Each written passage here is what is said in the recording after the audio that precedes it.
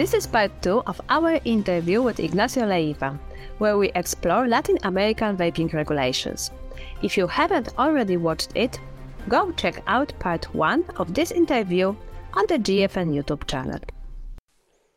Let's go now to countries like Costa Rica, Panama, and Ecuador. Can you briefly summarize their regulations? What differences in vaping law do you see in each of them? I know what's going on now in Ecuador. They are treated as tobacco product in the law. The bad thing with that is that in Ecuador, tobacco products and vaping products and accessories have, hear me well, because this is not a mistake, 300% taxes. 300% in taxes. What makes barely impossible to let the industry survive. In the past, I'm not defending tobacco. We are all against tobacco. We are defending the not heated nicotine products, THR products.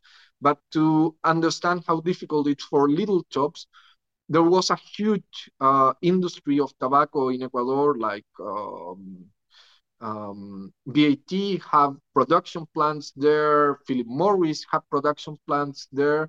But after this change and the huge taxation, Philip Morris and BAT went out of Ecuador. They are not having business anymore inside of Ecuador. And the same happened to the little shops. If something like Philip Morris or BAT are not able to survive with this amount of taxation, it's impossible for little shops to survive needing to pay 300% of taxes. What happened with that? Many of the shops were closed, but also many of them continue working. I know it's difficult for people in Europe to understand these situations, but they continue working, but just not paying the taxes, finding the way to do it against the law. And the position of the government of Ecuador, I must say that it's very disappointing, because they made this law and they said that it had been a success because people have lowered down the smoking rate in a 60%. But it's not true, because they are basing this cessation in the amount of taxes that they got. But what happened in reality is that the black market have been growing and growing and growing, and the users keep smoking, keeps vaping, but the government got no idea how many people still smokes. If you're looking not how many people continue smoking, only how much taxes the people is paying. There is a huge problem there. The products don't need, the vaping products don't need any kind of registration. They just pass through, and they just about to pay the taxes. So the market continue. There is a huge black market in Ecuador, each time bigger. And even many of the shops are working beside the law more than respecting it. Then we have the case of Costa Rica. They also have, they are treated by like tobacco products. There is ASOVAPE Costa Rica. They have been working very hard in the process, but anyway, the anti-vaping organizations supported, we all know, by Bloomberg, Tobacco Free Kids, and all these organizations have a lot of power. They are paying, some months ago, they put a new taxation on vaping of 25%. And now they are discussing for, wait a second, I need to think the word in English, plain packaging. They have now to put 50% of warnings in the packaging, but now they are fighting for plain packaging for e-cigarettes and vaping. Anyway, the market, it's going quite okay. There are shops there. There are online shops too. There are no problems for the users to access to the product. Panama. Panama, it's another case of products treated like tobacco. This was a decree that was made on 2014. The biggest problems that they have it's that they have restrictions for the importation. Sorry. Just yeah. They have restriction for the amount of importing products for the users and for the industry. You can only import 3 items. So you need to get a lot of packages. It's like if you're a user, you can get 1 device and 2 e-liquids in 1 packaging, would make it very hard. In Panama, they have a very strict law over tobacco, what affects also the e-cigarettes. And you can't vape in any place where you can't smoke. And in Panama, there are barely no places where you can't smoke. So in theory, you can vape barely anywhere. In the practice, as many things in Latin America, it doesn't work like that, and people smoke and vape everywhere. Are there any Latin American countries with no regulations or with regulations in progress? Actually, we have mainly 3 countries that are going through a regulation. It's Peru, Colombia, and Chile. They have some little difference. In the case of Colombia and Peru, they don't have any kind of regulation today. And what it's not forbidden, it's allowed. You understand what I mean? If the law doesn't forbid something, you are allowed to do it. So actually in Peru and Colombia, there is a very healthy industry. There is a lot of jobs. Users don't have any problem to access to these products. Paraguay have a different perspective and point of view. They have now a regulation that it's not treated as a tobacco product. It's a little close to TPD. They have many things that are very close to TPD, like the 20 milligrams max nicotine. They need to register every product, what has been a little problematic for the industry because the process, it's very slow to do it. But the biggest problem that it's in Paraguay now, and that's why it's not like super good that have this kind of regulation, they put something very not fair, I would say, that it's that every single shop that will sell e-cigarettes need to be registered, something that not even tobacco needs to do. And they expect that every single place where sells a cigarette, they need to have in the nominee of workers pharmaceutical chemical to process whatever they think that they need to process, like in a pharma. And that's too expensive for many shops and places that will be selling e-cigarettes. So that's the biggest trouble that they're facing now. They have also an association of consumers there, ASOBE Paraguay. And what they have told me is that the things are going in a very good way, trying to put down this restriction. They have a meeting with the minister last week, and they said that it went very okay. So we're expecting that very bad situation in Paraguay goes down. Anyway, until now, Paraguay have a very healthy industry. The users can access easily to products. We all know that Venezuela lives in under a dictatorship, so the things works very different. They applied regulation over vaping, but it treat them like a product.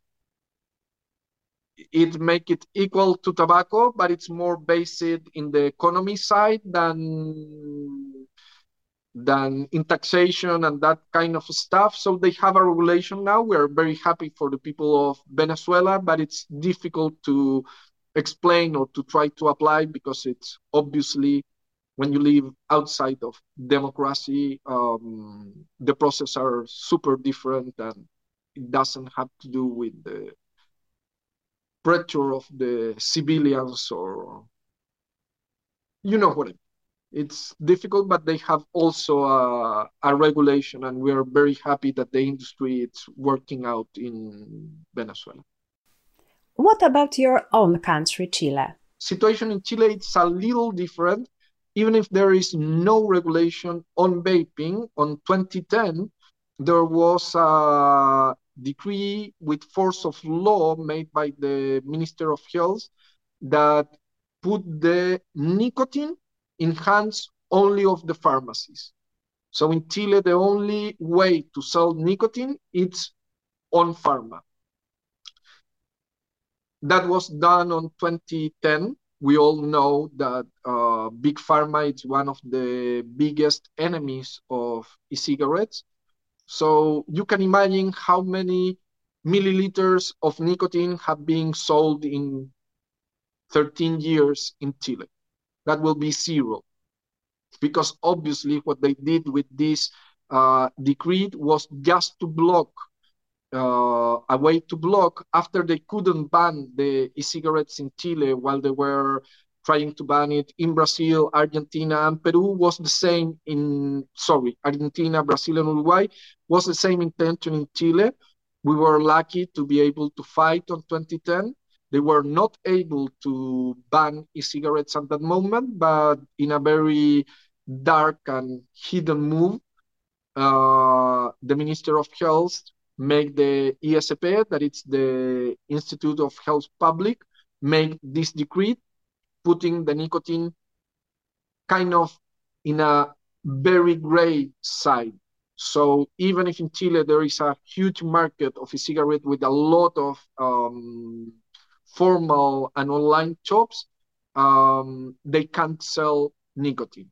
But as many things that happen in Latin America, it means more that they shouldn't, that they couldn't.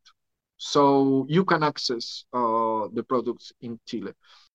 How does it affect users of safer nicotine products? Now we are in the process in Chile of fighting for a good regulation. There were different projects of law, some in the Chamber of Senators, others in the Chamber of Deputies. Finally, they all merged now in one discussion.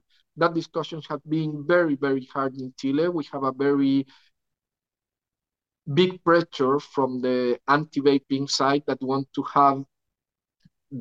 to treat the e-cigarettes as a tobacco product. During the process, it has been really like a roller coaster. Sometimes we are very high, sometimes we are very down. We are in the middle of that. What I could say about the last movement in Chile, finally they put us in the law of tobacco, in tobacco's law, but we were able to fight to have a very clear differentiation between cigarettes and e-cigarettes. Actually, we get out the word e-cigarettes, and now we are talking about electronic systems of nicotine or electronic system without nicotine. And there are 5 points that are very hard in the fight. 3 of them, we just win them some months ago. what have to do first with the differentiation between tobacco and electronic cigarettes. Then it came the advertising article, where they want to forbid it in the same way that they have forbidden the tobacco publicity. We were able to advance a lot in that situation, and there will be restrictions on the advertisement on e-cigarettes, but they were not able to ban it, and they won't be able to ban it if this doesn't change in the process of this project of law, because it will be unconstitutional. Um, there was a third thing, and I should be happy, but I'm not. The last article that we were discussing in Chile had to do with the warnings in the packaging, and the government totally lost that article. We we were really able to, it shouldn't be used this word in politics, but that's why you will understand that I'm not happy about it. We totally smashed them in the discussion. They were like totally down, and it was 100% good for vaping, that part of the article. So I'm a little scared what will happen with the two articles that we need to discuss further. One have to do with the levels of nicotine, maximum level of nicotine. They want to put it in 20 milligrams, but also they want to put a maximum amount of size of e-liquids to be sold to 20 to 10 mLs, but they want to apply it on with nicotine and without nicotine. What it will affect very bad the industry, the users, but also it will be a very huge problem for the environment. We are talking about putting off tons of plastic with these kind of resolutions. And then we have the last article to be discussed during the next month, that it's about labeling. They want to forbid to set in the labeling that e-cigarettes are less harmful than normal cigarettes. So that's the situation in Chile. We are in the second part of the process. The main project came from the Chamber of Senators. Now we are discussing in the Commission of Health of the Chamber of Deputies. And we are there. We are there in the fight, advancing, some days more, some days less, but we hope, and during the end of this year or starting the next year, we will finally have a regulation for e-cigarettes, and at least we will be able to know what are the rules to go through. Are you worried that the regulations may end with banning safer nicotine products? In the case of Peru, they have 3 projects of law actually running. There were a lot more but they have been being placed all together. There are 2 that are very bad for vaping. Both of them try to treat e-cigarettes as tobacco products, but there is a third one that it's being placed by ASOVE Peru. There is also an association of users, and they're in the middle of the discussion right now, and we are hoping the best for Peru. In the case of Colombia, they are very advanced as Chile. They are discussing right now. The fight there, it's being held by Francisco Ordóñez from ASOVE Colombia, also president of ARDT. They have been doing a very good work. What it's something that it's for sure in the case of Chile and in the case of Colombia, that there is no way to go to a process where the e-cigarettes could be banned or something like that. It's not something that worries us, or it's a risk for those countries. We are more looking forward to have a regulation that it's taking care of the concept of THR in the projects than having a total ban or having very big problems in the future. We really expect that those regulations will go very, very well. They have advanced both in a very good way, and we hope that we won't have very bad news soon. Anyway, the legislation process are not a science, so you never know until they ended how it will be. Thank you, Ignacio, for your interesting summary. That's all for today. Don't forget to book your place at GFN 23 to join in the THR discussion yourself. Tune in next time here on GFN TV or on our GFN TV podcast. Thanks for watching or listening. See you next time.